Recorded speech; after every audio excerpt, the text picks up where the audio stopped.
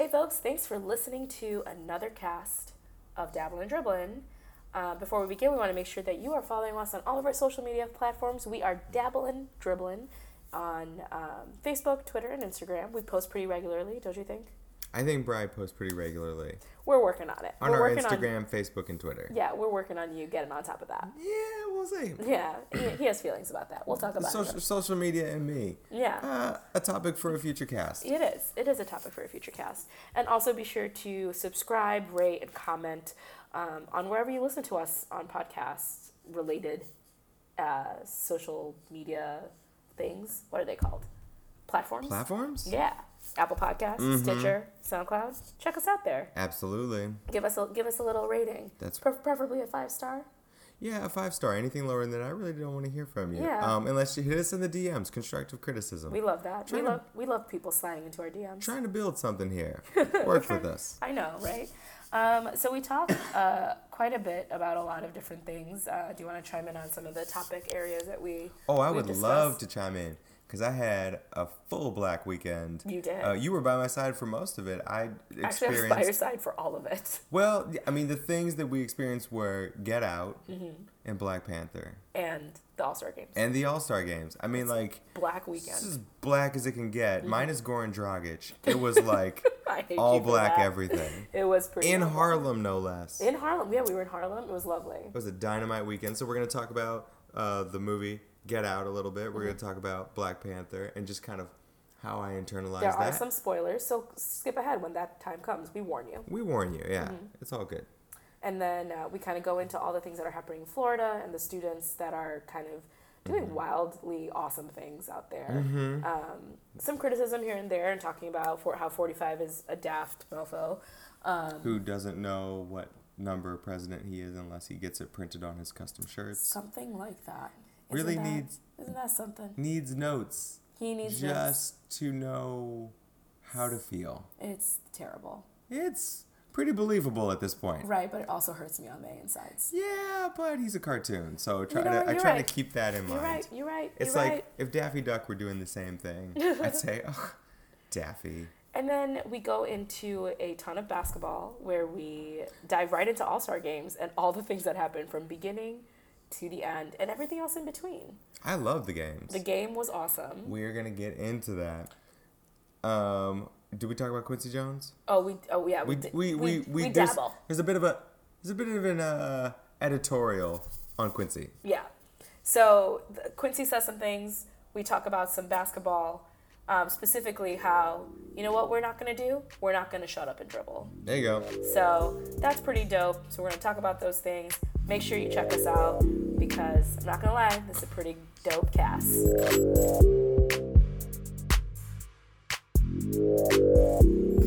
What up, folks? Welcome to another episode of Dabblin' Dribblin' with Alex and Bri. Hey. It is episode 36, and let's talk about some good things because you had a really black weekend. I connected with my African roots this weekend. And I feel really privileged to have been a part of it. I feel so connected to that whole experience because of how often I actually saw you this weekend. I saw you almost every day this weekend. You were by my side and some other friends as I reconnected with the motherland. Yes. On several different fronts in media and entertainment. Right. So what was the first one? First one, your boy finally saw Get Out. Took me long enough. I had some reservations. Right. And you saw it with other people who also didn't see it too. Right. Actually, I think everybody didn't see it except for me and our other friend Cornell. Right. I think that was the deal. I felt comfortable knowing that 1/3 of the room saw what was coming and could brace us, and the other 2/3 of the room had no clue what was going to happen. I just loved watching all of your faces. My trigger warning sensor was up. I was in full guard. Yes. And I sat in the middle of the couch at the very elbow. You had the best corner of the sectional. I could see. I was in the corner of this wall, in the nook, so that I could see all parts of the room and all people in the room. Right. Nothing was gonna surprise me. Right. So I sat there was and the I puppy watched this near movie. That wasn't Wrigley. No, I didn't trust him. So. Because he was white. Yeah. Are you kidding me? So if you haven't seen Get Out, you should see it. If you haven't, and fast forward through the next 10 minutes of this podcast, because we're just going to talk about it. If you have seen it, this is no spoiler alert. Yeah. So. It's about goddamn time. Listen, I drink enough tea, and I'll be damned if anyone's going to make tea for me in the future. And I've made you tea before. Yeah, so. no, that ends today. Because I don't trust anyone. That sunken place is real. I know it. If you're not going to see it, but you're still listening to this point, spoiler alert, he goes into this sunken place where he's hypnotized by the white family that he's out there with, and they make him go to all these suppressed places with his mom. But anyway, they hypnotize him into believing this whole family superiority thing until they eventually are going to harvest his brain. Yeah. And transplant his brain into a white man's body. Or no, a white man's brain into his body. Right. So the white man can... I saw a lot of parts in that movie coming. But... It was just done so smart. It was so brilliant. It was very well done. And Mr. Peele, the director... Yes. And writer.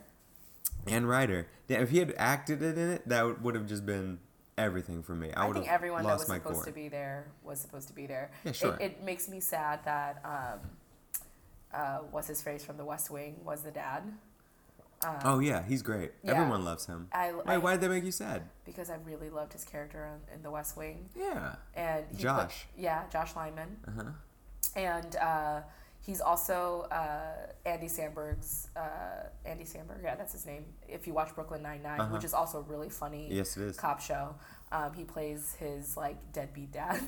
I'm like, no. He's got versatility. Yeah, he's. I like that he was in it. Yeah, he seemed like a good. I liked that he was in it. It just made me sad that he was the guy, the surgeon, that dude. Yeah, you know. Well, but you saw Get Out, and I talked to you about all the different things about Get Out. The different plot elements that maybe go unnoticed the first time that you see it. Right. And when the girlfriend found the pictures of all the guys they had duped before into this transplant surgery, they had hypnotized. He found the pictures of the girl. Yeah.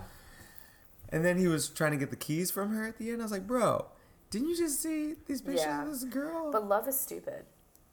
Yeah, that was a real good example in writing. Because you've given me all the reason to not trust you. Well, no, made the cop not.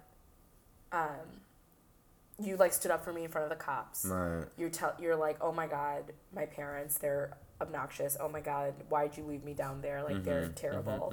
But when you go see it, Allison Williams acting in that is she's good. Is so good. When you go back, you're like, oh, she is evil. Yeah. Oh, that smirk is not a nice smirk.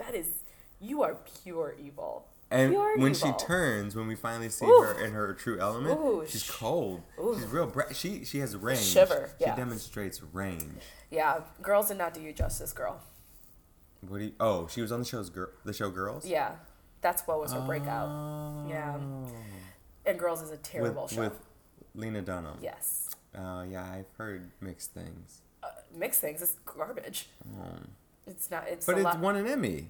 It's still, give a white girl with all of her feelings an Emmy, sure. It's like a younger Sex and the City or something? It was trying to be, but more provocative even more provocative than Sex and the City. Sex and the City was provocative, wasn't it? Yes. Okay. There's a lot of sex in Sex and the City. It should be. Because it was about sex and the city. It's a misleading title if it's not. Yes. And then we watched the All-Star Games, which we'll talk about later. Yeah. That's a pretty black experience. We watched a lot of black guys play basketball. There was one white guy there. Goran Dragic. Was there anyone on the other? Nope, it was just him. That was him. just him. That guy. And and the coach, Mike D'Antoni. Oh, yeah. Mike was there. Mike was there. So, there was other white guys there. But it was, Black History Month. It was Black History Month, and it was definitely in February for good reason. Mm-hmm. Great game. We'll talk about that later. But before that, we saw... No, we saw it after. We saw it on Monday. Oh. okay. So after the All-Star game, thank you. Then we went to theaters. I don't know what my mixed ass was trying to do. First trying to go see Black Panther up in Harlem. The same day I was going to go see Get Out. Sorry, I'm banging the table. We were up in Harlem to see a friend. Oh, that's right. We had we had a great time up there. Yeah. And my dumb ass thought, well, before I go meet up with them, let me see if there's a showing of Black Panther after we're done hanging out. At the Magic Johnson Theater in Harlem. In Harlem. The Magic Johnson. It's a very Black experience. Theater. In Harlem, New York. I've been to that theater. It's lovely. Yeah. Have you been to that theater trying to get tickets for Black Panther on the premiere weekend? No, because I'm not stupid. Yeah. What was I thinking? That place was full of people. There was no way in God's green earth in a frosty hell was I gonna get this ticket. It was cold. It was snowing too. Yeah, there was no way. There were people there lined up almost to the door and just snaking around the whole way trying to get tickets. Everything was sold out until like 11:30. Yeah. And then our friends got to go see it after the show that we went to. Yeah. And I was like, let me go upstairs and see if I can try and use the kiosk, whatever. There's a line at the kiosk. There were people dressed. Did you do it on your phone, like on the Fandango app? I was trying to use. I had a pass. I was trying to use my pass, but then I was like, you know what? I should spend money. No, the passes don't work because of Disney. Oh, this is a Disney film? Technically, isn't Marvel part of Disney? I didn't know that. Yeah. Okay, so it wouldn't have worked anyway. But either way, I decided I would pay for this because I would support the Black business. But I couldn't get a ticket anyway because the lines were so long. There were people taking pictures. Were they cosplay? There's a little bit of cosplay, but people in general just dressed very nicely. Oh yeah. Taking pictures in front of nothing in particular, just like their celebrating the fact that this movie exists. Right, and their blackness. There was some red carpet, faux red carpet in parts, but there was nothing around the red carpet. It was just a section of red carpet off to the side on the wall with no backdrop. I was just like, it's a Regal event. Actually, it's an AMC event, but it's like a Regal time. It's royalty. I enjoy that movie though. And so you went and watched Black Panther on Monday. Yes. And you enjoyed it. I'm assuming. We're not gonna spoil anything for anyone. I mean, it's still only a week out, right? So we shouldn't necessarily spoil it. Or we could let them skip ahead 5 minutes in this podcast, and we can just. All right, y'all, skip ahead. 5 minutes. If you haven't listened to it, go ahead. Go. For the rest of us. Oh my God, it was so good. Man, Wakanda. Lit. How many people? We went to a theater that was in Union Square. Right. Mostly white. Yeah. I guarantee you. Yeah, I would guarantee you a quarter of the people in that room looked up Wakanda on a map. I bet you. I bet you people are like, where is this Wakanda? It's like, listen, y'all, didn't we tell you? It's at platform 9 3/4. So technically in Atlanta, because they used Tyler Perry's studios to film a lot of it. Mm-hmm. So the Atlanta airport actually did flights to Wakanda is this way. And I was just like, you don't have to go too far because it's like literally like right there because Atlanta is where his studios are. What did you say about R. Kelly? So that was posted, and so everyone's like, yeah, whatever, everyone's excited. And then R. Kelly posted something along the lines of I'm ready, my bag, essentially my bags are packed and I'm ready. And then everyone came for his ass. They were like, oh! Hold on a second. Nah, we don't there was a travel ban. There's a travel ban on R. Kelly. R. Kelly. And then someone wrote an article about other travel bans. Omarosa's on there. Omarosa's on there. Ben Carson's on there. Travel ban. Snoop is on there because he may be smoking up all of the Purple Heart plants. Thank you. It's so true. My God. I think Chris Brown was on there. I mean, it was just really I read this. I'm just like, this is so funny. I just couldn't.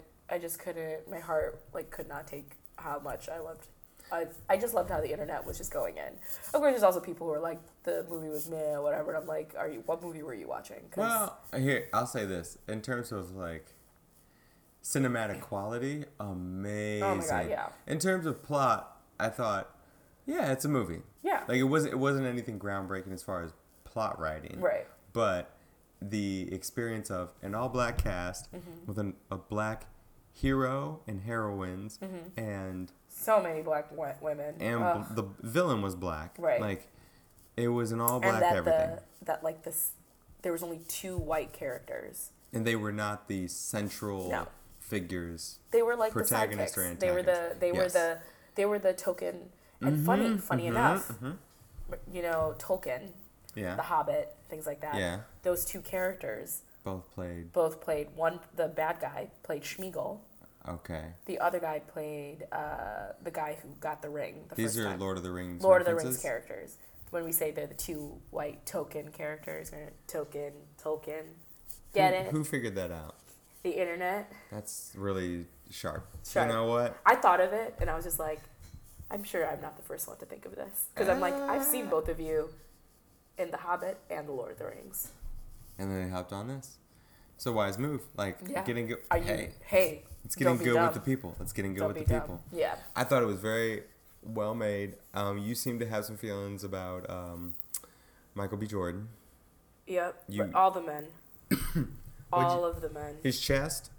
So here's my only critique of this movie was that the men weren't more shirtless. Okay. / more naked. Okay. I felt like as a woman I deserved that, and I was that that something was like there was something oppressing by not giving that to me. It left something unsaid. Yeah, and but it's okay. It's fine. Maybe there's a director's cut. They'll come out. Sure. Because I would have loved to see just all of the men. My God. Yeah, Michael B. looked great.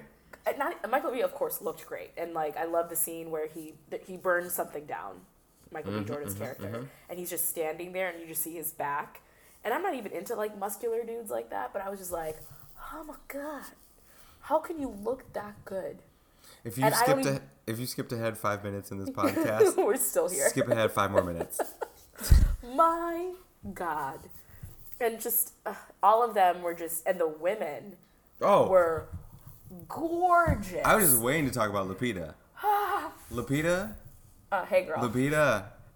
Hey, hey girl, hey. Hey Lupita. Holla at your boy. I am in New York. If you're ever visiting, she's actually here in New York right now. She's in Trevor Noah's Daily Show because not only to promote Black Panther, obviously, but she was just announced to play Trevor Noah's mom in the movie adaptation. No, she's not. Born a Crime. Born a Crime. No. So wait, there's a movie adaptation. Yeah, it's being adapted as a movie. I'm so watching it. Lupita. Get it, girl. Every day. Get it every day. She started from a slave movie to Black Panther to like she's gonna be fine. And okay, I will have to say one thing, and we haven't talked about this yet. What? All of the women looked beautiful. I loved that the women were basically Angela Bassett. You go, girl. Like all of them. The sister was my favorite character. Yeah. Oh, sure. Everyone. The little sister. Yeah. Shuri is like my favorite. What are those? Or like this corset is too tight. Like. Yeah, come on, please. Can we move it along? Don't scare me, colonizer. I lost it. As a person who was colonized by the British, and that was a British actor, I was like, yes, colonizer. Everything, or like Broken White Boy that she had to fix, and I couldn't handle it. It was too much. So Lupita and Michael B. Jordan are flirting a little too much in real life. What you talking about? You know, they have like he lost a bet on set, and that she had like 10 times that she could ask him to do a push-up. Like it was like so at any point, do you know have you watched How I Met Your Mother and there was a slap bet? No. So essentially the slap bet was like he lost a bet and then he had like 5 times so like he could slap him whenever he wanted. Okay. So it's essentially only 5. But then the story they do more times too because of other bets that they've had. But essentially he lost a bet. And so there was whatever amount, I think it was like 6 times or whatever, that Lupita, whenever she wanted to, could just look at him and be like, go down. And he would go down. Oh, what? If she said that to me? I wouldn't know what to do. I would go down, but I would stand. PG-13. Okay. PG-13. Don't be disgusting. No, I don't mean it like that. I don't mean it like orally. I mean like I would go down to the push-up. Yeah. That's exactly what you meant. But I would also be standing, if you know what I'm saying. Oh, of course. Yes. The general will be ready to go. General's, like, there, ready. We're talking about the peen. What I'm saying is that would be sexually attractive. Oh, 100%. So she's done it a couple of times where, like, during the just to shoot. During this is after everything's been done. During like the promo for the movie, like he'll do like talkbacks and stuff, and she'll be like go down. He would go down, and like do a push up, and he'll be like how many, and she'll say one, and he'll do one. And so every time it's only been one. And like recently they were at Good Morning America or something like that, and she did it, and they were just a little too touchy feely, and I just like Lupita, girl, let's just talk sister to sister. I already lost Idris. Idris like is no longer attainable for me, and like I just like don't break my heart right now. And apparently they had like some Twitter, like Michael B. Jordan said, hey, like added her and was like, bring the chocolate cake back. What does that mean? Right. And then she responded back of like, not until you do, like it was just very flirty, and I'd be happy for them if they're together, I guess, but like, well, just like it hurts my feelings. Well, I didn't know that this was a potential that she would be interested in him. So why not? I don't feel great about it either. So let's just off mic. Can we just strategize around? All right. I really appreciate both of us benefit out of them not being together. So then maybe Michael B. Jordan is actually my Drake, who proposes to me. Whoa, what happens to Drake then? Drake can perform at our wedding. I don't care. You gonna relegate Drake to the wedding singer? Yeah. For Michael B. Jordan? You think that's, hell yes. You think that's God's plan? You think that's what he had in mind? Get out. Jeez. Really though? God's plan. God's plan. But anyway. All I know is Lupita looked amazing in that, and when she does the dance at that one part. In the beginning, it's literally only like a few seconds, but it is everything. Even I was like, how can... What? There was so much beauty, not just in like obviously we're hypersexualizing a lot of this right now, but like beyond that, it was just beautiful. I'm not ashamed. It was beautiful, right? Like the costumes were beautiful, the imagery of what they were talking about, both visually and the things that they were like the lines that they were saying, not just the funny ones, but even some of the deeper stuff, is so incredible. Not the warmonger guy. The other tribal guy who sat on the throne. Are you done yet? Oh my God. Are you done yet? I thought I got pregnant. People are lighting up the internet about this guy. Oh, I've already followed him on Instagram. Loving him. Yeah. I saw him with a clean shaven face. He looks like a baby. Right, no. I'm all about the beard. I'm all about the scruff. The beard is a good look. Anyway. Oh, that cast in that movie. And they all seem to like each other, which is great. How could you not have fun on that set, right? Right. I feel like you're making the Black Panther. I feel like I missed my opportunity. Not because I'm not. What do you mean?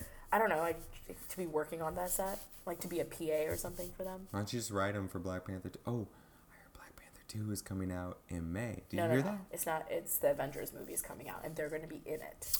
Oh. Yeah. I was like, that's a quick turnaround. No, it's the Avengers movie, which a lot of them will be in it.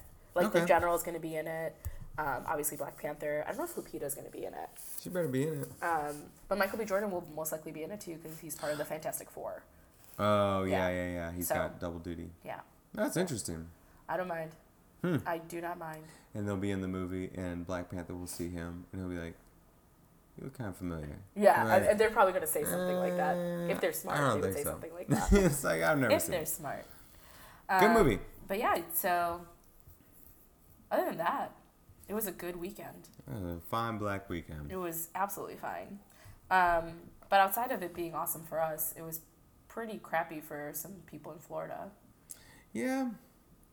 Why don't you start that off? Because that was a transition that I don't feel like touching with a 10-foot pole. So, I mean, there's a lot we could talk about in our Please Make This Stop segment. So, as we talked about last week, a lot about gun violence, and we talked about, just everything that happened in Florida with whatever this guy's name is, who was 18 years old, former student of the school, shot up and killed 17 people, many young people as well as teachers and people in part of the community. that school community. And so the Florida teens who are victims, who are survivors of this tragic incident, have been just incredibly vocal, incredibly organized against the NRA, and specifically 45 and the conservative right agenda of pro-gun and all these different things. And they have been pretty fiery. And, there's been a lot of memes of like, oh, it's great. Like, they are the Republicans' like worst nightmare. These are young people who know how to use social media, yeah, they do, and who are actually organized and staying like, they have a tunnel vision right now. Focused. They are focused, and they are ready to kick your ass with their word. They are smart. They're not stupid. All these different things. And so, of course, some of the people in the right, not all of them, some of them are accusing them of being paid actors. To that I say, what is wrong with you? That young people can't have a mind of their own to be like, what the hell's going on? And they're like, we shouldn't be having to have any of this conversation. We should be learning. This should be the adults' conversation, and y'all should be fixing this stuff, and you're not. They've also, and so there have been some people that have come behind. So George and Amal Clooney provided $500,000 for their Never Again campaign. I think Oprah matched that, and a couple other people have matched that to kind of, to help promote their cause. And these young people are just incredibly inspirational. They were recently at the White House, and 45 looked stupid sitting there listening to, these students and these parents like concern and, them being upset. 45 said that he feels like the gun age, I think, should be higher to 21, because I think 18 is currently the possession. You're able to possess at 18, I believe. And he also said that teachers should have rifles or should have like guns, because, that makes sense. Because you know what that means if teachers have guns, Alex? You know what that means? What? It means a bunch of black kids are going to get shot. Right. Because it doesn't matter if police have a bunch of guns, they still are shooting up a bunch of black kids or black people in general. You know what also that means? Black teachers of colors, but specifically black teachers, are going to be scrutinized by having guns, because Philando Castile had a gun and he worked at a school and he was shot. Even though he had a license to carry, right, and told the cop he had a license to carry, right, still got shot. Mm-hmm. And to make all of this worse, I showed this to you. 45 had a piece of paper that was given to him of talking points. Some of those talking points were, I don't even remember, but I think the first one was, what would you most want me to know about your experience? Mm-hmm. Okay. Decent question. Good question. I would hope that you wouldn't need a piece of paper to, but whatever. What can we do to help you feel, I can't read it because his hand's over it, but maybe better or safer, okay, yeah, safe, to make you feel safe, probably. And then the fifth point is, I hear you. Yeah, that's it. Just a statement. I hear you. Yep. In all of my understanding of being a person, don't understand how you can't just know that. Yeah. Like, to have, that's a form of empathy that our president does not have. And it pisses, my insides were burning. He's got some Holiday Inn stationery over here with that says White House on the top. Says the White House on it, written with his 5 points of, basically saying, are you okay? How can I help you feel better? And I hear you. He's robotic. He's a robot. Completely. I just don't. It's like someone told you, we're going to go into this room with these kids and you need to act like you give a shit. Yeah. Oh, okay. Can you give me like a script? Yeah, what do I say? How do I relate to another person?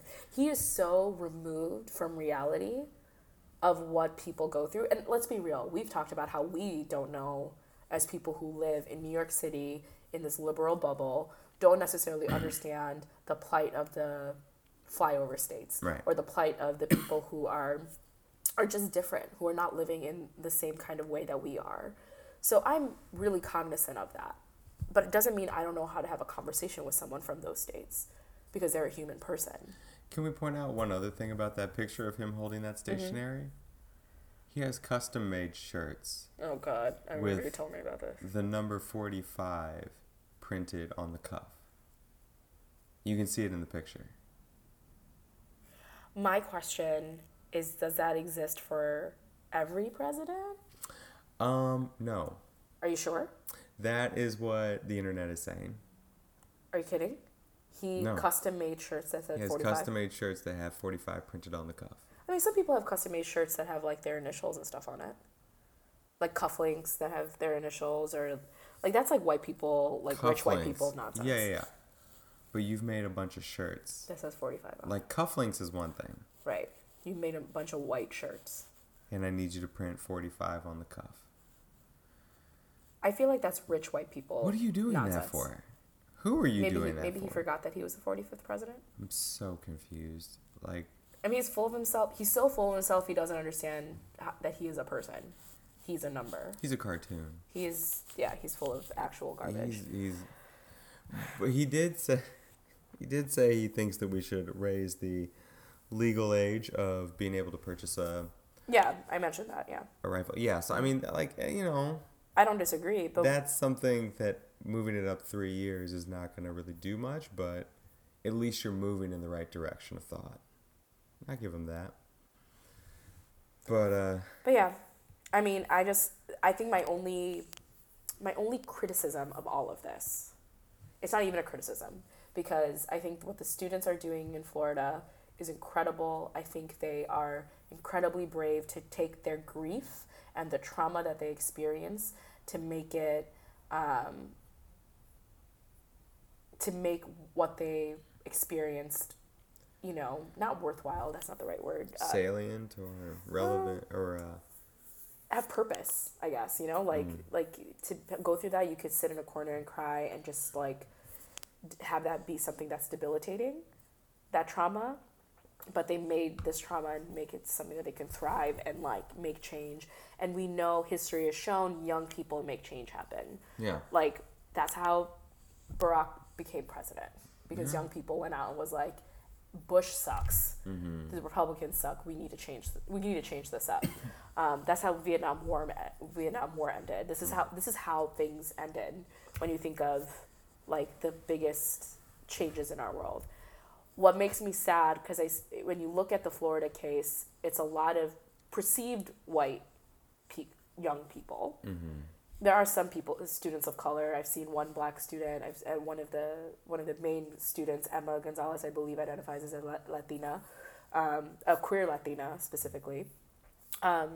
So, like, it's not saying that it's all white. They're perceived white, right? And a lot of the parents involved in talking are all white, and everyone's behind them, and that's great. And we should be, and we should not stop.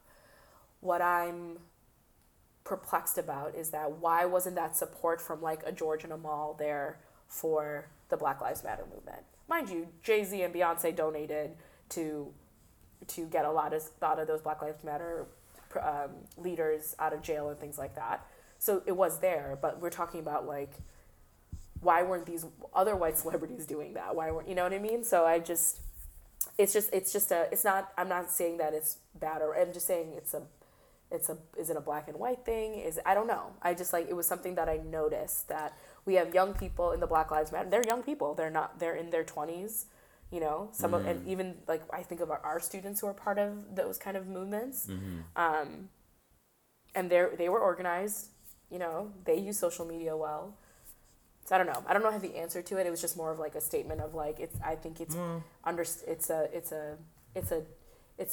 illustration of the life that we are in right now. It could be a black and white thing, a race thing, but it's also, I think, a matter of the level of complexity in both of those fronts. Yeah. Because I think guns affect a lot of people, not just black people. Well, both of them affect a lot of people, but I think people don't understand black lives as much as they understand guns. Like, the idea, the complexity of why a black life does matter is lost on people more so than guns hurt people. Like, it's easier for George to wrap his mind around that instead of proverbial, like, random George, not George Bush or something. George Clooney. Oh, Clooney. Yeah. I mean, it's easier for him to wrap his mind around that than to say, and Amal, for them to do that instead of saying, like, what do they mean by systemic racism and continued oppression of black bodies? And I'm not saying George and Amal don't understand that, because I think they do. Yeah, sure. Like, but I mean, like, we're not saying just because you donated $500,000 to one charity, you should donate it to every charity. Exactly. But it's and that's definitely not my criticism at all. It's just more of like... I think the Black Lives Matter movement also is... because it's so... Basically, it involves a lot of black people. Mm-hmm. And I saw that auditorium on CNN of... Oh, the town hall that they had. The town hall of people in Parkland and around the area who came to talk to the sheriff and the NRA representative and the senators and... Yeah, the three leaders in Florida. Right. Marco Rubio and 2 Democratic senators. Yeah. So people were voicing questions and it was supposed to be more of a discussion of a town hall forum. But I was looking around and just seeing all the white faces in this community that up until that point felt like they did all the right things to protect and secure their neighborhood. Yep. We were safe. Yeah. Our kids were safe. Mm-hmm. And now that was taken away. And I think, what if this happened in a more black urban neighborhood of Baltimore or Cleveland or Chicago or St. Louis? Would there be a town hall of black folks, and would anyone care that someone was shot at a school? I mean, I think about it, like, a part of it is an apathy, potentially, of, like, this stuff happens in our community all the time. Right. People getting shot up, drive-bys, like, things like that. Mm-hmm. And a part of it is, like, being, like, the fatigue of, like, I'm so tired of fighting for this because it seems like no one is hearing me while I'm yelling, you know, and, like, that's also really demoralizing to go through that and to feel that kind of defeat every day because of the color of your skin potentially or your perceived color of your skin and perceived experiences that people think you have. So either way, I just want to applaud the Florida students for taking their grief and trauma and being productive with it in a way that I think and hopefully believe will change. I hope they don't stay silent because we know what the cycle is, right? We know that after a shooting, people argue and there's debates and all these different things, and then there's a lull, and then another shooting happens. So I hope that they fight on. But yeah.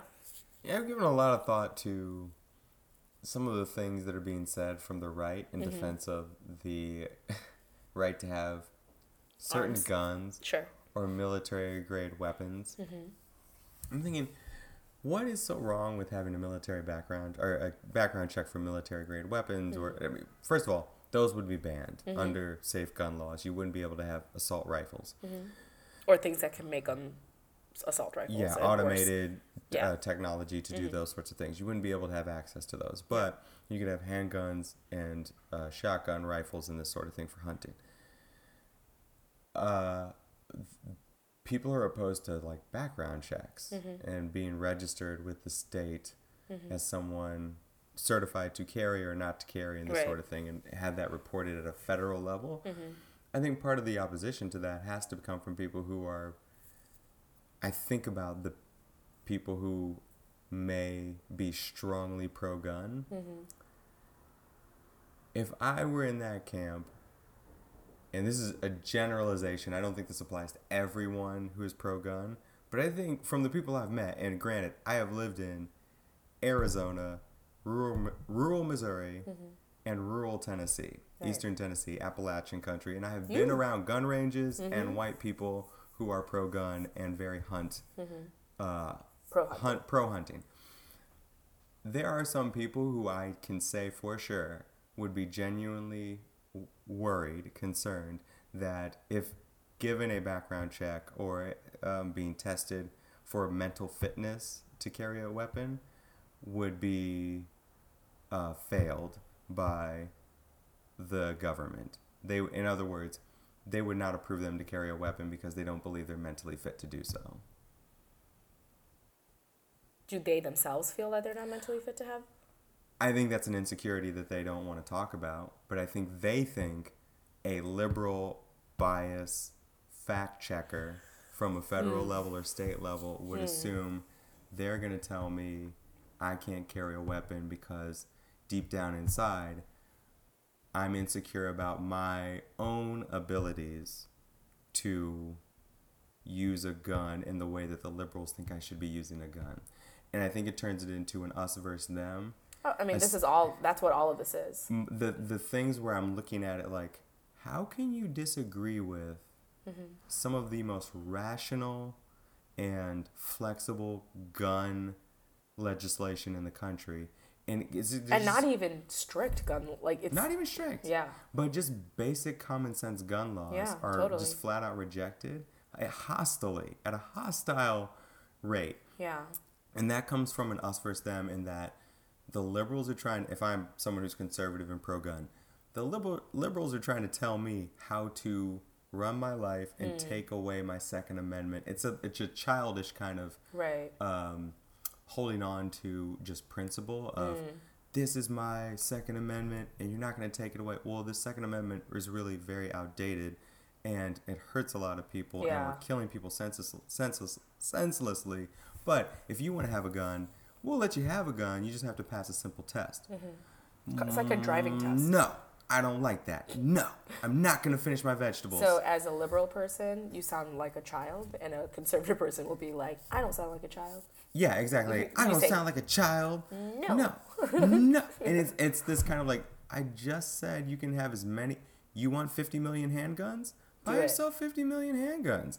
You want 1 million shotguns? Go ahead. Do you want a Glock 87 with like automated capabilities to slaughter an entire like post office or theater? Yeah. You can't have that. Like, that's all we're saying. Yeah. Because you're not gonna. It's like. Well, so yes, I agree with that, but I also think the NRA has a hold on that narrative.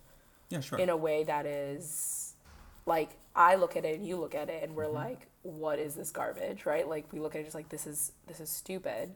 And other people look at it and connect with it in a way that we will never understand. Well, okay. So on the other side of that, I just mentioned the people who I don't think would be mentally fit and be certified to have guns. They're worried because the NRA needs to defend them from being told they cannot have guns. Because it's the only sense of power they may feel is when they have a gun. Because maybe they don't feel intellectually up to snuff, emotionally equipped to talk about masculinity and other ills that are messing with their brain.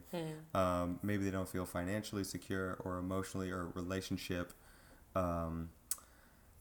secure in their lives. And so having a gun is a sense of pride and maybe even superiority for some people that they don't have in other ways. That's fine. On the other side of that is what you're talking about. The people who the NRA is talking about culture. We have a culture that is conservative, mostly Christian, and we're the most American people. And by that I mean we are the whitest motherfucking people. And we like apple pie, American flags, football on Saturdays because that's when the kids play high school and college football. And then we watch football on Sunday. And then Monday. And Monday Night Football. But we get through work Monday through Friday and we talk about the weather, pleasantries, church, God, family, and guns. And we don't talk about money or anything that would go against God, church, or guns. Those are taboo. So in that kind of an Americana, where most of the homogenous society you're around agrees with that, the NRA has that lock, stock, and barrel. They say we are Norman Rockwell paintings of families around the kitchen table eating Thanksgiving turkey. They are their white security. They are the white security of the American tradition and way of life. And so the threat that the liberals pose is taking away that narrative. And the NRA is saying it's not just the guns. Right. The liberals are trying to take away your America. And for that, I think I try to put myself in the shoes of those people who are scared of that. And I get that. And I think it's unfortunate because the only way to counter that in someone's mind, because it's fear. That's fear that people have. Right. And the only thing that makes them feel more secure is that I still have my gun. Yeah. Like, you can't take this away from me. I could shoot you, even though I won't. Or maybe you will, but I mean, like, that kind of scares you, the thought of, like, I would kill someone about this gun. Yeah. Like, a rational person will look at that and say, well, did Jesus really want me to kill someone over a gun? Nope. Doesn't seem very Christian-like. Nope. So there's this whole like discontinuity, this incongruence between one's values as a faith believer and someone who is pro firearm weapon. Yeah. It's not very Christian, folks. I mean, there's just so psychologically, this is just a given. It provides a short circuit in the mind that is very uncomfortable for someone, and you can't put a finger on it. If I ask someone like that NRA rep and everything to square this incongruence in their mind, it would be such a deep self-exploration that they are not willing to go to that is scary. And so they turn that sunken place scary? It's the fucking sunken place. And so they turn that outward because it's easier to deflect that and project that onto a liberal other, because those are the ones trying to get at my guns. If we took away your guns, it still wouldn't make you happy. Yeah. That's not what's going to fill that void. Yeah, I think it's also the uncomfortability of, like, very similar to what you're saying, like, the uncomfortability of that their America is lost. That's the uncomfortability. And I'm like, the majority of this country feels this way. Like, well, when you think of like people of color, those who are marginalized, they don't recognize this country as their country the way that they recognize, as the way that these, and again, we're assuming white, right, conservative thinking folks. I just, it's like, I think about like there's millions of people that continue to feel unsafe and they're fine. Like, I'm, as a person of color, I feel unsafe in many ways. I'm a woman. I feel unsafe almost all the time. I'm okay. I'm surviving. I'm learning how to cope. I'm adapting. I need you to do that, white person. I don't know. If you took away the guns, I promise you this, people would be upset. But they're upset even if you threaten to take away the guns. Yeah. There's an upset and intolerance in certain people that the gun is a Band-Aid for, but it's not the cure. Yeah, it isn't. There's something else. Someone was talking about this, I forget which podcast it was, but they were talking about how 45 wants to throw a parade, a military parade, right? And so he saw the one in France and says, I want to have a parade like that for us. So he is going to propose to spend millions of dollars on putting a parade in the streets of tanks and all this sort of stuff. Is this a real scenario? Or Oh, no, he's talking about this. He's been pushing for this. He wants to have a parade. For what? For America and him. He wants to have a parade because France had a military parade and he thinks the United States should have a military parade. So he's trying to organize troops and tanks and stuff like that to have that go down Washington, Pennsylvania Avenue.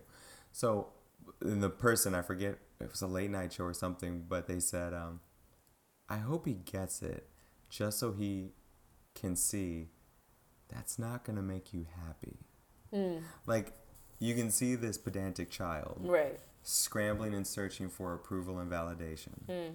And he thinks, people will love me if I have this parade. No, they won't. That's not going to fill the void that you're feeling in your heart. You'll watch these tanks and things go by, and it will happen in a day, and you'll say, why do I still feel empty? I'm sorry, no, a reflective person would ask that. He'll just say, bah humbug. Yeah. Like, he doesn't even know how to process the feelings he's having. Right, because he doesn't even know how to do basic empathy. Right. Basic, like, even a 5-year-old. I hear you. Even, like, even my little niece, if I cry or, like, fake cry, she'll be like, oh, no, mama.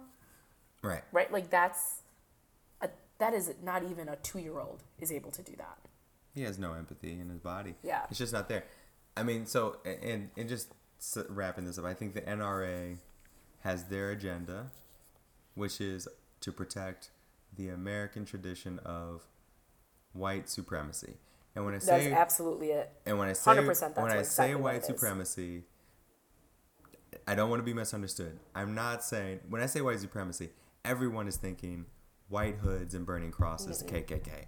That's not the definition of white supremacy. It's a part of white supremacy. It's the most extreme version of white supremacy. Right. White supremacy is the notion that things that are traditionally consistently Anglo-American, white, Caucasian, and the practices are superior to other forms of culture and expression. Absolutely. And that means a white movie, white music, artists, white way of looking, beauty. Ways of looking at the world of beauty, like the type of hair and skin complexion and the way we wear our clothes, these sorts of visuals. Very Nazi-esque. It's very Aryan leaning, but that's what it means to be a white supremacist. Right. If you listen to only predominantly white music and the only artists you can name visually are Picasso and Van Gogh and Da Vinci and anyone who was white in history. Name any to begin with. Right. And the clothes you wear from white designers and the TV you watch are all white shows, then you have a view that is in line with white supremacist thinking.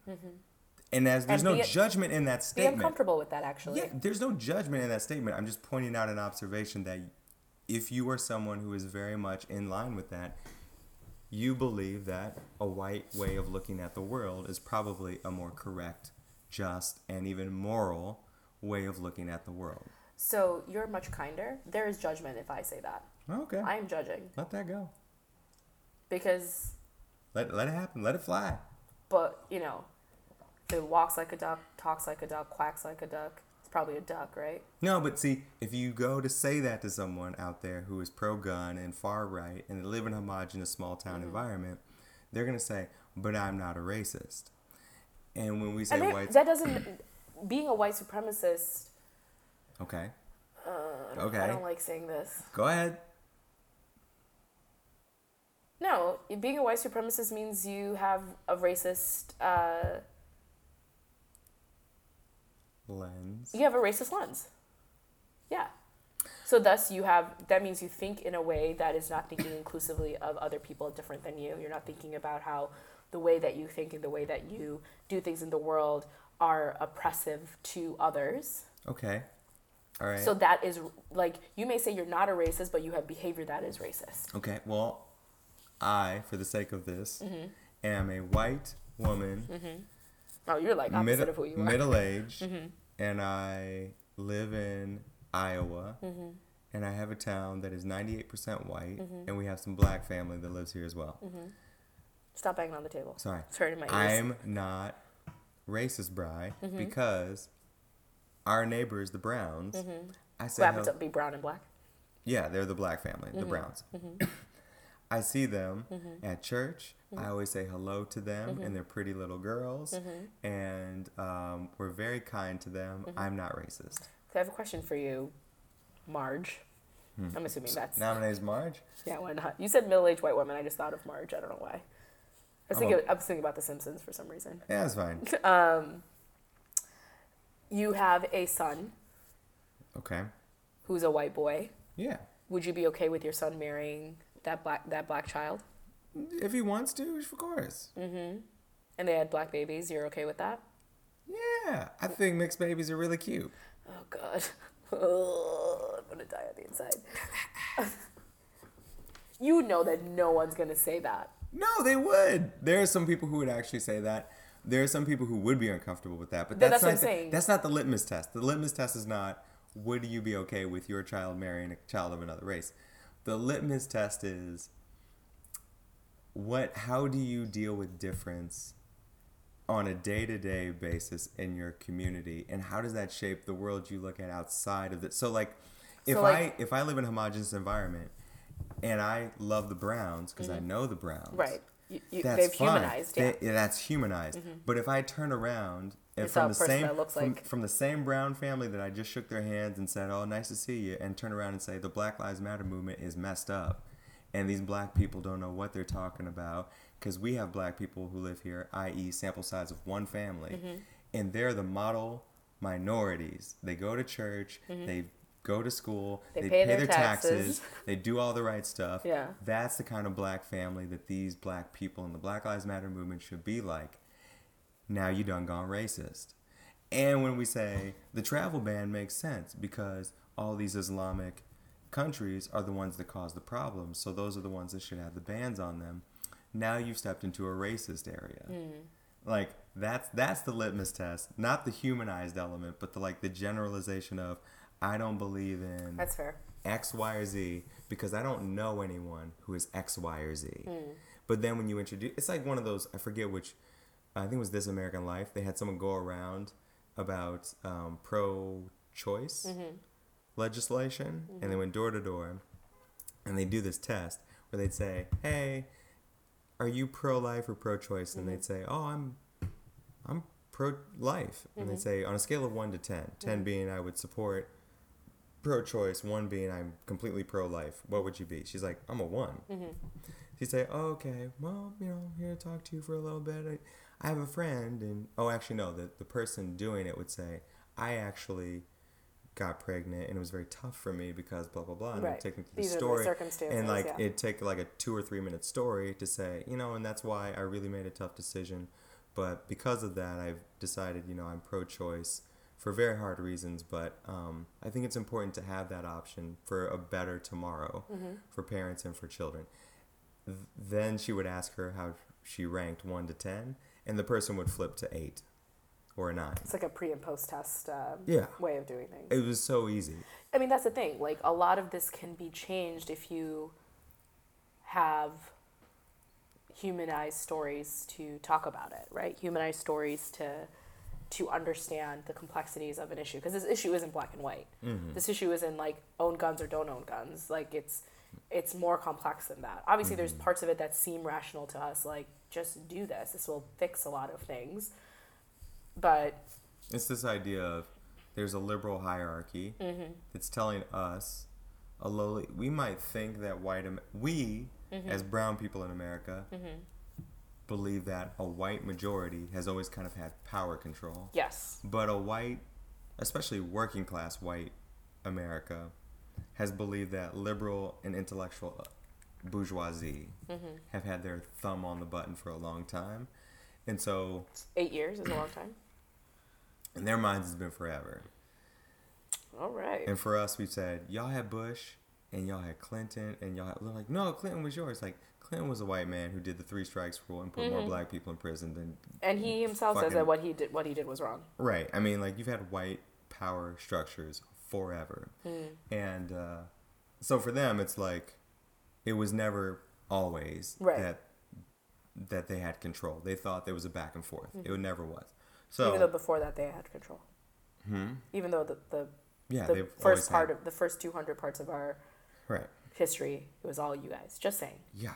So they look at it that way, and so for them, it's like, if we give up guns, what are they coming for next? They already told us we can't say Merry Christmas. They already told us we can't do prayers in school. And they're going to take away our guns. They're taking away all things that make America, America. But if you know anything about America, you would know that's not what defines this country. Religious freedom. Dissent is patriotism. That's what Thomas Jefferson said. Dissent. To be dissentful of one's government is literally patriotism. That was Thomas Jefferson. Yeah. He dissented all the time. Yeah. He was like, I don't like what you just said. I mean, mind you, he was also a slave owner, but. Oh yeah, sure. He was torn about it. Right, because morally he liked to get some from the. He was tapping that. Yeah, he was tapping some black booty. Good old Tommy J, just getting in there whenever he could, sneak around the old house. Anyway, I just think it's an ongoing struggle that shouldn't be as hard as we're making it out to be. We talk about this like it's climate change. We talk about this like it's Middle East peace. It ain't that fucking hard. It isn't. It's guns, and they kill people, and we watch it all the time, and we glorify it, and we glamorize it. This has been happening for as long as I've lived. Oh, yeah. This is John Wayne and Clint Eastwood. Yeah. This is American Western ideology. And it's glorified like that, too, which is so sad. We need to lock it up, folks. At some point, we need to say, look at what's happening. The things that we used to... it bothers me that we put so many black guys in jail and brown people in jail for things like guns. But white people insist on having so many guns. And then until someone like a white kid shoots up a place and then we don't call it terrorism. We call it, what did the NRA rep say? He was crazy. He was crazy. Yeah. He was nuts. He was nuts. Can we call him a terrorist? Because he killed 17 white kids. Yeah, and can we also say, and there was also adults there too. And adults there too, yeah. Can we also say that you saying that this is a crazy person issue, like we have to make sure that the crazy people don't get it, is continuing the the stigma, not stigmatism is a I thing, the stigma. Sorry, that was, stigmatism is I have a friend. Stigmatizing. Stigmatizing? Stigmatization? It continues the stigma around, the negative stigma around mental illness. Yeah. And how people don't seek help because they're looked as crazy. They're looked as like, insane people that are shooting up places. There's people who are mentally ill that need help that aren't shooting up places. Yes.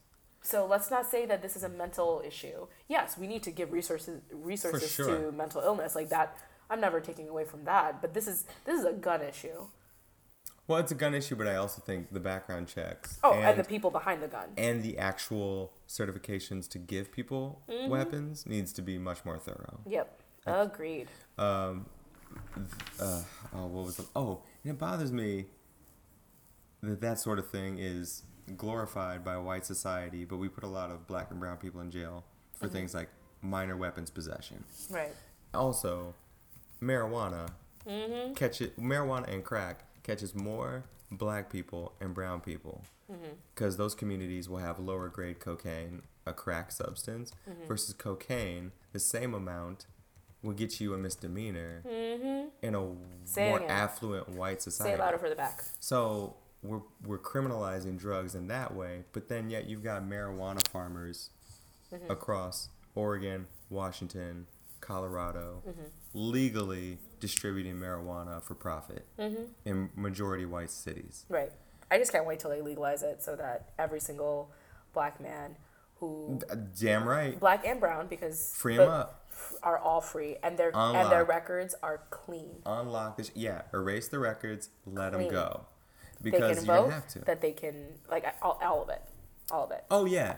And let's not talk about slavery is over. Like, the 13th Amendment got rid of slavery and forced servitude unless you're convicted of a crime. Right. Then you can be a slave in jail. If you're in jail, we got you making license plates, clothes, doing all sorts of labor and service for free, and you can't vote. Yep.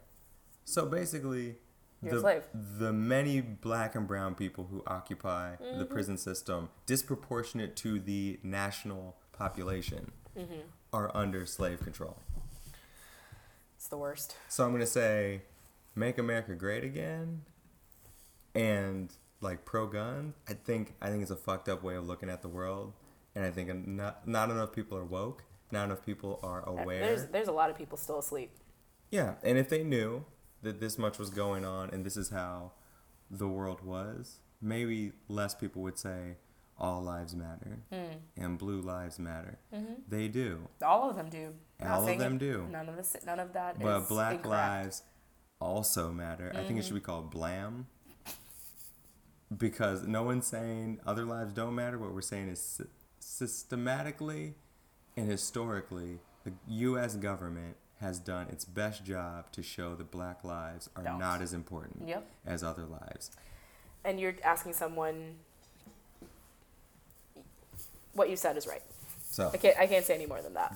That's all. I'm gonna stop there because we're running long. So yeah, let's move on because I think the other two things that we talked about. What else we got?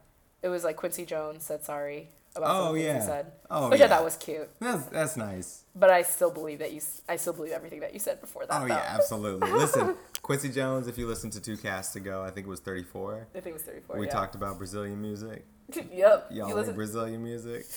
Quincy Jones just lays out all the things the wisdom that he's attained over his 85 years on this earth. And he has had sex.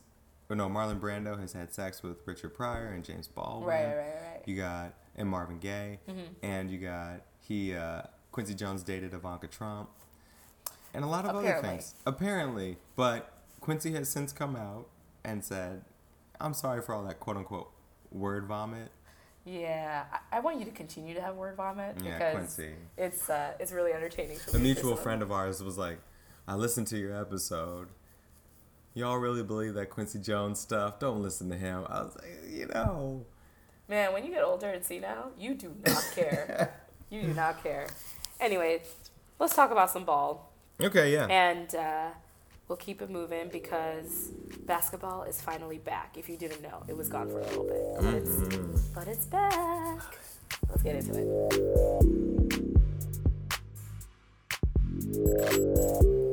It is basketball time. We are in the post All-Star break moment because for over a week, we didn't have basketball. That's right. And some of you be like, but you guys talked about basketball last week. Yes, we did. We did talk about basketball last week. Right. But a week has gone by and there was no basketball. Right. And the only basketball that did happen was the All-Star games. In LA. In LA. Very fun. I got to watch a couple of things that happened. The dunk contest, the three-point contest, skills contest, all fun stuff. Look at the highlights. You can find out who won and everything. All fun things. All good things. All-Star game was lit because it was actually fun to watch between Team LeBron and Team Stephon Curry. Right. Any thoughts on that? We watched it together. I thought it was... Should we start from the beginning of the All-Star game? Yeah, where was the beginning? The beginning of the game, where everyone gets up, takes their hat off, and most people stand if they are able. Which I really love that the NBA is the only one that I've heard say this. But if you are able, please stand for the national anthem. Because not everyone is able to stand. Which I thought is very dope. I'm sure other teams, other leagues do that, but I've only heard the NBA do it because the NBA is woke. Get with it, y'all. But yeah, so the national anthem. The national anthem happened. So the national anthem of Canada happened, done very well, a cappella, I believe, by a Canadian band. I forgot which one it was. Yes, oh Canada, our home and native land. Something else. That's all I know. You look like you were on the right track. I think that was it. And then Fergalicious, not to be mistaken by Fergie. Fergalicious Dap. Yes. Not to be mistaken by the Royal Fergie.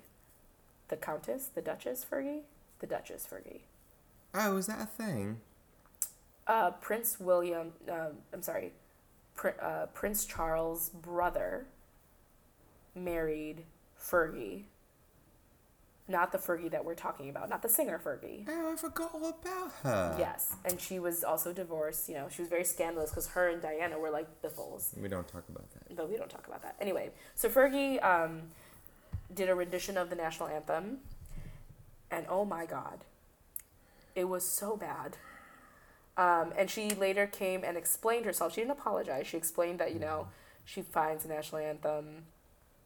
she's very honored to always sing the national anthem, and this was the year that she decided to play with it a little bit, and she did a jazzy version of it that was she missed the mark because it was flat all throughout. See, a singer like you noticed that. It was flat, and that's why if when you were listening to it, didn't it feel a little uncomfortable? No. Oh, okay, maybe it is just me. No, it wasn't just you. A lot of social media felt that way. Right. Most of social media was I want to protest Fergie and not stand up for the national anthem again.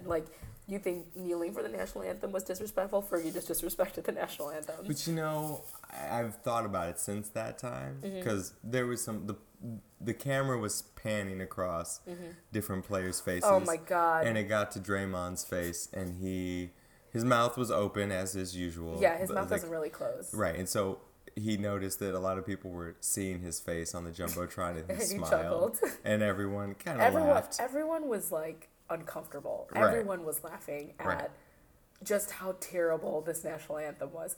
Roseanne from Roseanne? Yeah. She said her national anthem was better than Fergie's national anthem. She's bad. So, I mean... But you know what? There are some people who really tried. Yeah. And they failed. Carl Lewis was real bad. the track athlete. Yes, I remember this. Very bad. Yeah. Cracking, and it got hoarse and all this stuff, but he tried. Fergie, say what you will about flat. It's not the first person who's ever been flat on the national absolutely anthem. not. But in terms of her intention with the syllables she was using, the syllables, I appreciate that I didn't hear the same old national anthem. And I think it's weird to do the national anthem in a jazzy way, but but there's soulful ways I've heard the national anthem. Sure. There's like more R&B-esque ways I've heard the national anthem, rock ways I've heard the national anthem, right? It's just that it just missed, like she just missed the mark. Not only was it flat, and what do you mean for some people? Most of America. Shaq said he didn't mind it. Well, Shaq, you are Dr. Shaquille O'Neal. I need you to not. I'm not a doctor of music. No, but you're more intelligent than that. He's written some rap albums. He's got some. He's no one to talk. Got some credentials. He has no one to talk right now. Shaq Fu. Kazan. But anyway, so she's saying she didn't apologize because I don't think she has anything to apologize for necessarily. It just was uncomfortable. And we all know she can sing. The best avant-garde art is often uncomfortable. And Oscar Wilde said, if it's popular, it's probably terrible. So she's saying something in a very unpopular way, but I think you can still sing. I'm going to figure out a way to sing the national anthem in a jazzy way that would be better. You're going to do this? I'm going to do it in the privacy of my own home. Oh, I was going to say, show your work next week on the cast. I'll show it to you personally. I will not put it up on the cast. I will. Can I gram it? Sure. All right. Maybe. I regret this decision. I regret saying anything. Come ready next week, Brad. Show your chops. So Fergie did her thing. Throughout the All-Star games, there was some discussion about maybe in the future. So both Steph and LeBron were like, we wish that we were able to televise how we picked the team. And Adam Silver is like, it seems like next year we're going to be televising the picks, which we have been saying before they even picked the teams. We were saying this needs to be televised. Right. Do we not say this? Yeah, no, everyone's been saying it. So Adam Silver, where's our commission check for this idea? Oh, well, no, not everyone's been saying it. We have been saying it. We've been saying it. I didn't realize you were going to ask for monetary compensation. No, this is us been saying it since we knew that this whole change was happening. So. You think Adam Silver listens to this? Absolutely. Yeah, I do too. Because we love him. I think he's He's my favorite commissioner. Yeah, absolutely. It's the favorite I've lived through in my lifetime. And then he also mentioned potentially changing the playoffs into like a 1-16, like just the top 16 teams. Period.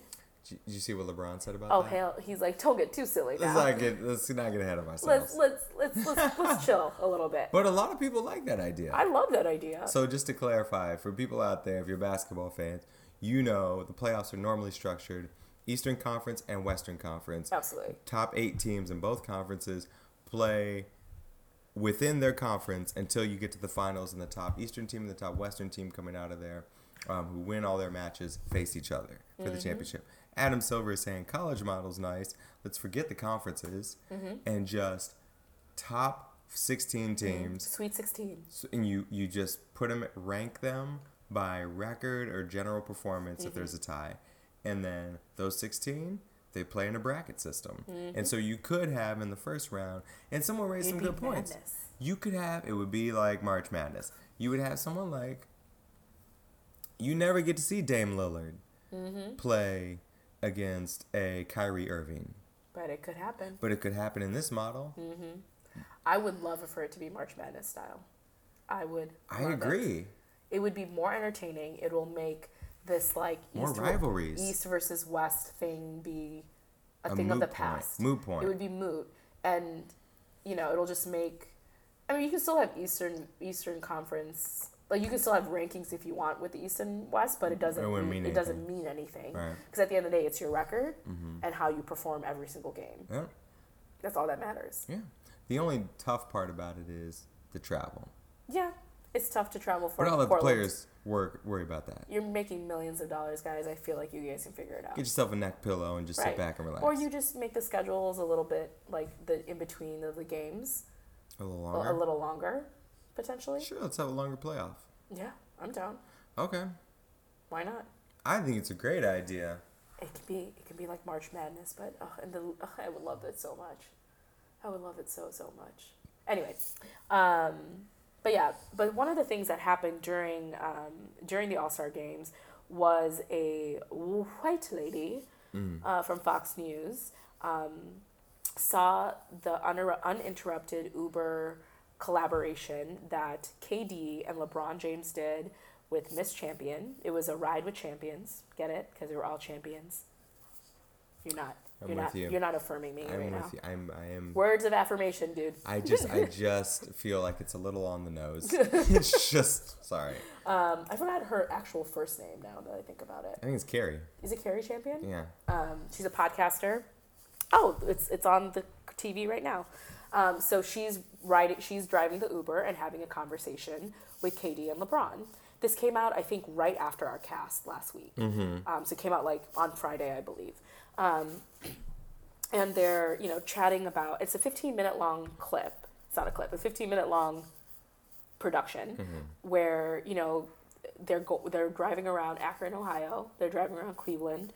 And LeBron is like showing them, they're going to different spots. Like, oh, this is where I first learned about basketball. This is where, this is high school for me. This is, X, Y, and Z. So they make 3 different stops and they're talking about different things. They're talking about politics. They're talking about the game of basketball, the people that change their lives around basketball. Really cool to see that these 2 players who are supposed to be, fighters against each other. Like they're competitors, right? Rivals. Yeah. But clearly they're about to play on the same team in like a couple of days. Just kind of talk about the similarities that they had as a black man, similarities that they have of like, I think one of the things LeBron said was, I'm a black man that has a lot of money.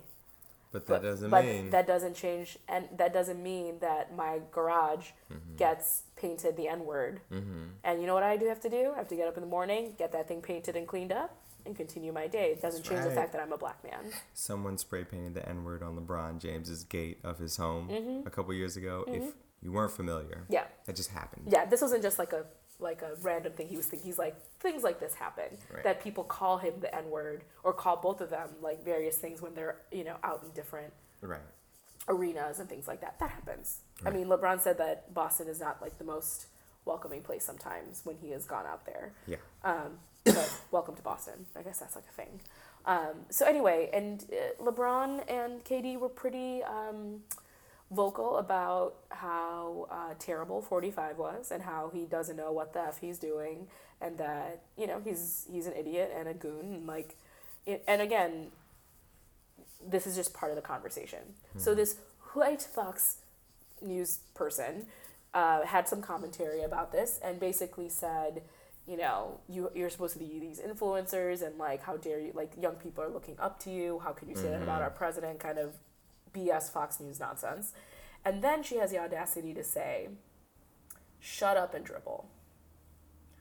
You just need to shut up and dribble. Meaning, you're a basketball player. Stay in your lane. You don't have to be talking about all of these things, such as politics and things of that nature. Once that came out, LeBron did a really dope thing there's an art, I Am More Than an Athlete. It is a neon light, what's it called? What's the word? Installation. Where it says, I am more than an athlete. And then his hashtag was, we will not shut up and dribble. And that was the whole hashtag? That was a whole hashtag. We will not shut up and dribble. Because he used No, I get it. Yeah. I'm just like, that's a long hashtag. Okay. You're LeBron James. You can do whatever you want. Right. And a lot of athletes were like, absolutely. We will not shut up and dribble. Jalen, I think Damian Lillard said something. And a couple of athletes, Draymond Green specifically, went to that installation and was asked, like, what do you think about this? And I think his exact words were something along the lines of Draymond Green. His exact words were like, yeah, I am an athlete, but I'm more than that. I'm not I love basketball, but I'm more than just basketball. Right. And to see these black bodies to be, hey, shut your mouth. You just play basketball. Yeah. It's like, man, don't. You better shut your ass up. Because if he had turned around and said, I think President 45 is doing a great job and he speaks for America and blah, blah, blah. No one's going to say anything. You wouldn't say anything. Yeah. Because he has some dissent, as Thomas Jefferson would say. Right. The reason he has dissent is because he has 2 eyes and a brain. Yeah, he's not stupid. He's like, the stuff I'm seeing is egregious. Right. So I'm going to call that out. Yep. I believe his quote also about the president was, he's a guy who doesn't give a, I believe he said doesn't give a fuck about the people. It was really hot to hear him say that. Yeah. And I mean, just based on his actions, when you have a slip of paper that gives you 5 talking points on how to act like you care about children who've just gone through trauma. He didn't say that specifically, but we're... Well, yeah. But like, the evidence points toward a guy who's so narcissistic that he can't even get out of bed without looking at himself every minute of the morning, you know? Wild. Like, I don't know. But LeBron spoke clearly, and Draymond backed him up, and all the KD also. Yeah. Kerry Champion asked him, like, and the Warriors, you know, you guys decided not to go to the White House, and KD was like, straight up. Yeah, he was like, yeah, it was an easy choice. It wasn't hard. Yeah. I think what they actually ended up doing was going to, like, local areas instead of going to D.C. or to see the president. I think they did something in D.C., like, for the local kids in that area, I believe. Okay. I think I read that somewhere. But yeah, I mean, it comes back to some of the conversations we've had in the past of, like, this is a very woke league, and LeBron, Wade, Carmelo, and CP3 have led this league to be more woke in a lot of ways. And now these young guns, like, what's his name from the Celtics that we love? Kyrie? Nope. Jaylen Brown. Who are like, no, I'm more than an athlete. I have some thoughts, and these thoughts are not, you know, I'm not a dumb athlete. Right. I'm not dumb as rocks. I'm not, you know, I'm not. I know how to articulate myself in a way that is you can comprehend, and I can run circles around your brain. Yeah. You know. Good. So I just think I love that this is a league that we are in, that we are able to have athletes be like, bitch, what? Like, be like, what? What'd you say? And former players are chiming in as well, like, on different issues. So Steve Kerr and Steve Nash both came out recently in support of gun legislation, you know, and gun control laws. So, like, even players of old are starting to weigh in with their opinions. So this is a league that I think is more than the MLB or the NFL, taking more of a stance around these things. It's America's sport. It's going to be America's sport. No, it already is. Yeah. It's just America just doesn't know it yet. Yeah. I think I was thinking about the Fergie national anthem and how much it's almost like Fergie assaulted the national flag more than Colin Kaepernick did. No, that's literally what people were saying. Like, y'all not mad about this girl butchering the national anthem? Butchered it. It was not great. But, and Fergie, I think you're a great singer. Yeah, I do. That was a really bad performance. I thought it was avant-garde. I hate you. It's new age. You know, but yeah, I get that.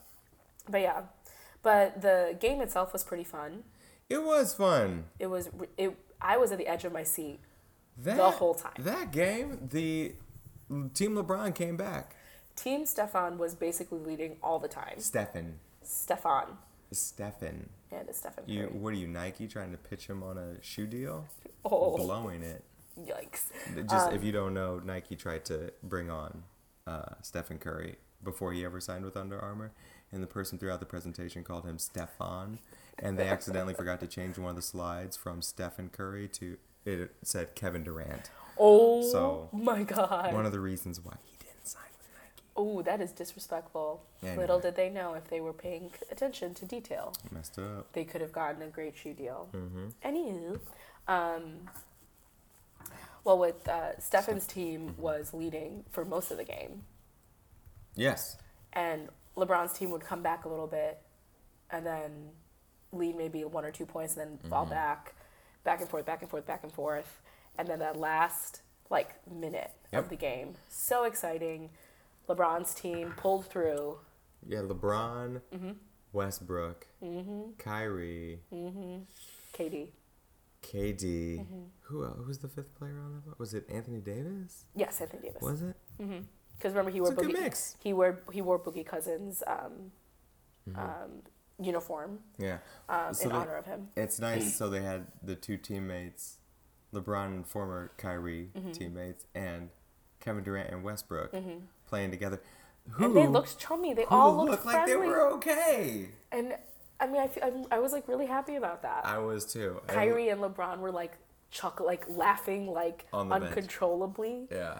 To like clearly LeBron said something disrespectful because he covered his mouth, and Kyrie is like laughing and said something back to him, and they both are just like hysterically laughing about whatever it is that they were talking about. I'm like, yay, you guys are friends. I got a good chuckle out of that. So cute. Yeah, it was nice to see. And Russell Westbrook didn't seem like he was holding a grudge against KD. So it seemed like, okay, maybe we're back to okay, guys. Maybe. This feels good. Maybe they're back to okay. I'd still like to see more of a rivalry in the league, like the Pistons Bulls or Pistons Celtics kind of thing. Just if I could have like the Wizards and Celtics be a little chippy, I'd still like to have at least one rivalry like that. A little scuffle. But I feel like these players have changed so much. So the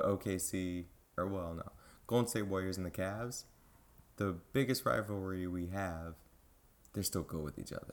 Yeah. Like they're still. But when they play, they're like the All-Star games is supposed to be fun. Like it's not supposed to be that serious. Yeah. You're supposed to make 150 plus points. Yeah, a game, right? It's not. There's not. But this game actually had defense. Usually you don't see any defense. They played defense. I couldn't believe that. I was like, what? The refs were actually calling fouls. I know. I was like, wait, what the hell's going on? Someone's on the free throw line? Why? And in the last minutes of the game, with a minute and a half left, remember that ball rolled off of It was KD's. They thought it was KD's foot. They thought it was KD's foot. But it wasn't. It wasn't. Whoever the other player was on Steph's team. I think it was Thompson. Tristan. No, not Tristan. What am I saying? Tristan. Klay Thompson. Thank you. I don't think so. Whoever it was on the other team. They thought it might have rolled off of KD's foot, but then they went to replay, and there's 3 different angles you see it from. And you're seeing it from all of them. All 3 angles. It's clearly not touching Kevin Durant's foot, probably 6 inches away from his foot. It's not even close. And the ref watches it, and blows the call. Completely blows it in a way that is staggering. Yeah. And you see LeBron get visibly upset. Yeah, he's arguing on the that call. Team is. Yeah, and I'm like, in an All-Star game coming down to the wire, you guys are actually. What it reminded me of was straight up what this. It's street ball. It was street ball. It was like you pick teams. This is my team, your team. Doesn't matter what conference they're from. Right. But my squad that I picked is better than the squad that you picked, and now we're gonna prove it. And so LeBron was trying to prove his squad was better, and he cared. And so as soon as the ball came back in, his team was playing defense. Yeah. Westbrook was on the ball. KD was on the ball. And that's why they won. Yeah. It was wild. I loved it. It was such a fun game to watch. I'm glad. And if they televise the picks, next year. People are going to get butthurt about stuff. So you can't be a captain more than once, right? I don't know. I think that's the rule. That's what LeBron said. So next year it would be not LeBron or Curry. Even if they got the top votes, it would go to the next people in line. Who do you think it would be? Probably like Giannis and KD, probably. Giannis did good too. He did. He did really good too. He showed out, young fella. Yeah. You know who did not do well? Who? I swear. Oh, I know who you're trying to say. Can I say it? Yeah. James Harden. I don't think he likes All-Star games. I don't think he likes basketball that much. For someone who right now, if the vote were today, would be the league's unanimous MVP would be James Harden of the league today. Points, assists, numbers-wise, what he does for his team. Numbers-wise, James Harden would be the MVP. When he goes into an All-Star game, he is so boring. He's docile. But he's kind of like that in the league too. Like when the ball's on the other side. He's a little leisurely. I'm just like, you need to get your butt over there faster. He changed his shoes in the middle of the game. I noticed that. I noticed that too. Like it was green and then it wasn't. I don't understand it. I'm just putting it out there. It looks like someone drugs James Harden before the All-Star game. Like, I don't know what's going on. But he was not on the court in the last minutes, I don't think. No, I don't think that he was either. I don't know, the beard. The beard ain't feeling the All-Star games. No. But everybody looked good.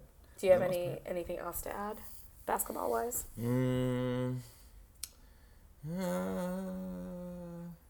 Doesn't seem like you do. Think I have anything. Well, then we should go on and move on to some dope people. Do you have a dope person? Yeah, I sure do. All right, let's talk about them. Here we go.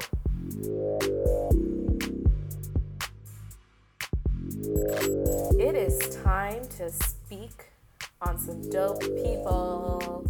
And so it is my turn to go first. So I am ready. Are you ready? Yeah. You just look... Spit hot fire. Your teeth okay? I got some broccoli stuck in there. Nice. From my plant-based diet. From your plant-based diet, yep. I went to the dentist today, and they told me I got a fluoride treatment. And they're like, don't eat within 2 hours. You know how hard it is to not eat within 2 hours? I've done when someone tells you can't eat I did this in January. I'm telling you, it sucks. But let me talk to you about my dope person who I think has really nice teeth. Go ahead. It is none other than the... Hold on, let me pull it up, make sure that I say this person's name correctly. Willard Carroll Smith Jr. Who that? His name is Willard Carroll Smith Jr., more commonly known as Will Smith. A.K.A. Fresh Prince? The Fresh Prince of Bel-Air. This seems unfair. Go ahead. Why does it seem unfair? Because he's the dopest person. He's pretty dope. For those of you who don't know who Will Smith is, he is an American actor, producer, rapper, comedian, and songwriter. And he's probably one of the most notable actors kind of out there in the game. I think something is said that Smith was ranked the most bankable star worldwide by Forbes a couple of years ago. And as of 2014, so it's a little bit old of a data, 17 of his 21 films in which he was a leading role, in which he had a leading role, accumulated worldwide gross earnings of over 100 million each, 5 taking over 500 million each in the global box office receipts. So making a lot of money. And as of 2016, his films have grossed over 7.5 billion in box office. Billions. He has received nominations, an Academy Award nomination for Best Actor for both his portrayal in Pursuit of Happiness as well as Muhammad Ali. Tearjerker. In Ali. He also has won 4 Grammys. For his musical career? Yes. 4 really? Grammys. Yep, he's won 4 Grammys. And jiggy with it. Wait, no. Yeah, he's won 4 Grammys. He's been nominated for 5 Golden Globes, 2 Academy Awards, and won 4 Grammys. All right. And so, again, he's known, Jazzy Jeff, who played Jeff in Fresh Prince of Bel-Air, and him started his music career together back in the 80s. Yeah. And he's done music with him. He's done solo albums. And his filmography started in 1992 with Where the Days Take You to now his most recent and soon coming out movie, Aladdin, the live-action film Aladdin. Oh. So he's playing... Guess what he's playing in Aladdin? Aladdin? Nope. Scar. Mind you, he's a little bit older. So Aladdin's a young jock, you know? Oh, no. Who? Aladdin, have you not seen the movie Aladdin? The dad? No. He's not Jasmine. No.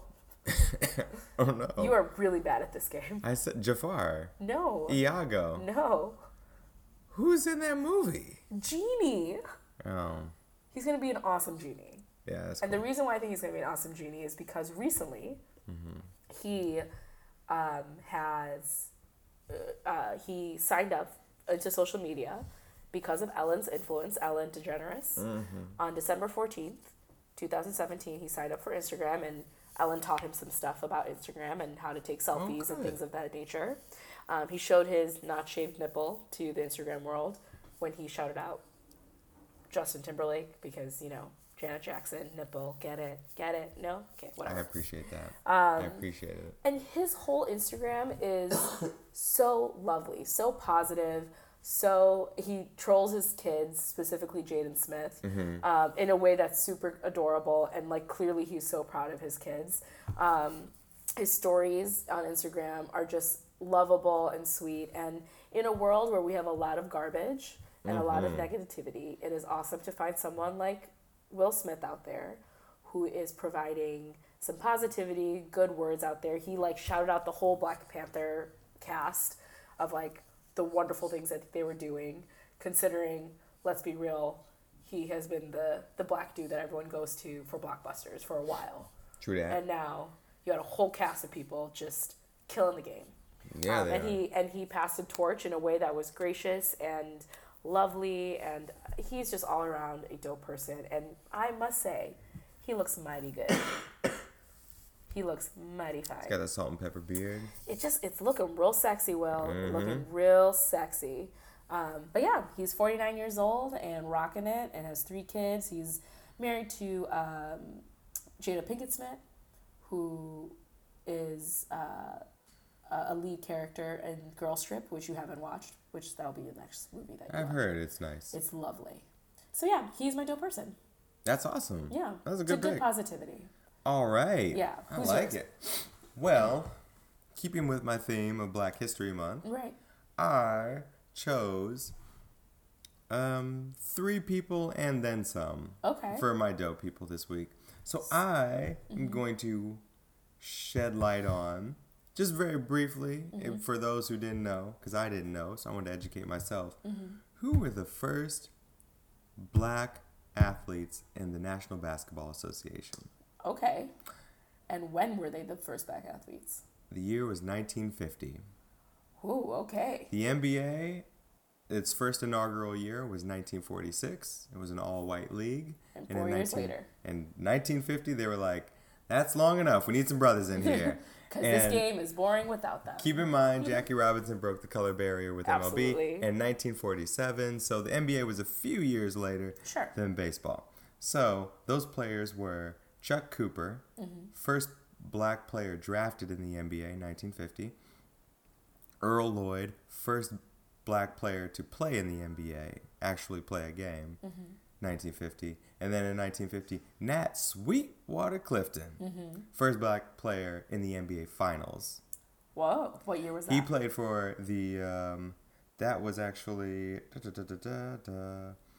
he became the first African-American to play at NBA on October 31st, 1950, when the Washington Capitals faced the Rochester Royals. He was inserted at the halftime, so brother didn't even start. They were like, we'll bring him off the bench. Yeah. 6 points, grabbed a game-high 10 rebounds, and a 78-70 win-loss, or victory over the rival team. I'm trying to see... Oh, the first player to play in the NBA, black player in the NBA championship in 1955, defeating the Fort Wayne Pistons. It's a very different kind of league. You said Fort Wayne. Fort Wayne Pistons. Westchester? Did you say Westchester? Or did I hear that? Probably, well, they're the Syracuse Nationals. You know. Yeah. So that team was not... I need to learn some NBA history. So, I only know the NBA like late 80s onwards, really. Yeah. I mean, same. I'm not familiar with it. So let me read some interesting stuff here that I found on the wiki. Okay. The NBA was founded in 1946, as I mentioned, and the first season played in 46-47. Wataru Masaka debuted in the 47-48 season as the first non-white player and the first player of Asian descent in the NBA. The first non-white player was, I believe, Japanese.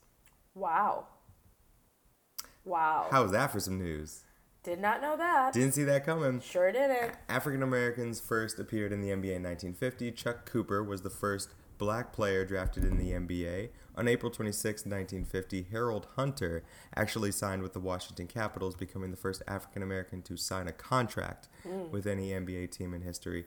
However, he was cut from the team, unfortunately, during training camp, so he never actually got to play professionally. On May 24th, Nathaniel Sweetwater Clifton, who we mentioned, was the second African American player to sign an NBA contract. Earl Lloyd, shortly thereafter, was the first to play in the NBA. Hank Dezonie also played that year, another African American. And in 1953, Don Barksdale became the first African American to play in the NBA All-Star Game. So those were some of the first to come down the pipeline. And then from on there, you just see more and more accolades for black players coming into the league. You get a few in, they're like, wow. They're actually really good. They seem like they have an affinity for this sport. Maybe we should give them more playing time. I'm sure that went well. Yes. It's gone well for many teams. And so that's just the NBA. Keep in mind the ABA, American Basketball Association, was still going on during this time. So you had a different path for a lot of those athletes as well. And so that's a different kind of historical trajectory. But at least for the NBA, I wanted to honor these brave few who made their way into an all-white league. Yeah. To be the first. That's amazing. I had no idea. When you said those names, I was like, I don't know who they are. Because usually you pick basketball players. So I'm like, those are basketball players I don't know at all. Yeah. So thank you for enlightening us. Gotta respect our elders, right? I love it. Cool. All right, folks. I think that is the end of our cast. Thank you so much for listening to us. And we hope that you enjoyed it. Be sure to check us out on all the platforms that you may listen to, Stitcher, SoundCloud, and Apple Podcasts. And be sure to rate us, tell us how we're doing, and follow us on the gram and Facebook and Twitter, because we're pretty funny. Send gifts. And send us gifts, DM us, slide into our DMs where we, as in Bri, will respond to you. Yeah. If Alex does respond to you, he will tell you that it's him. Yeah, most definitely.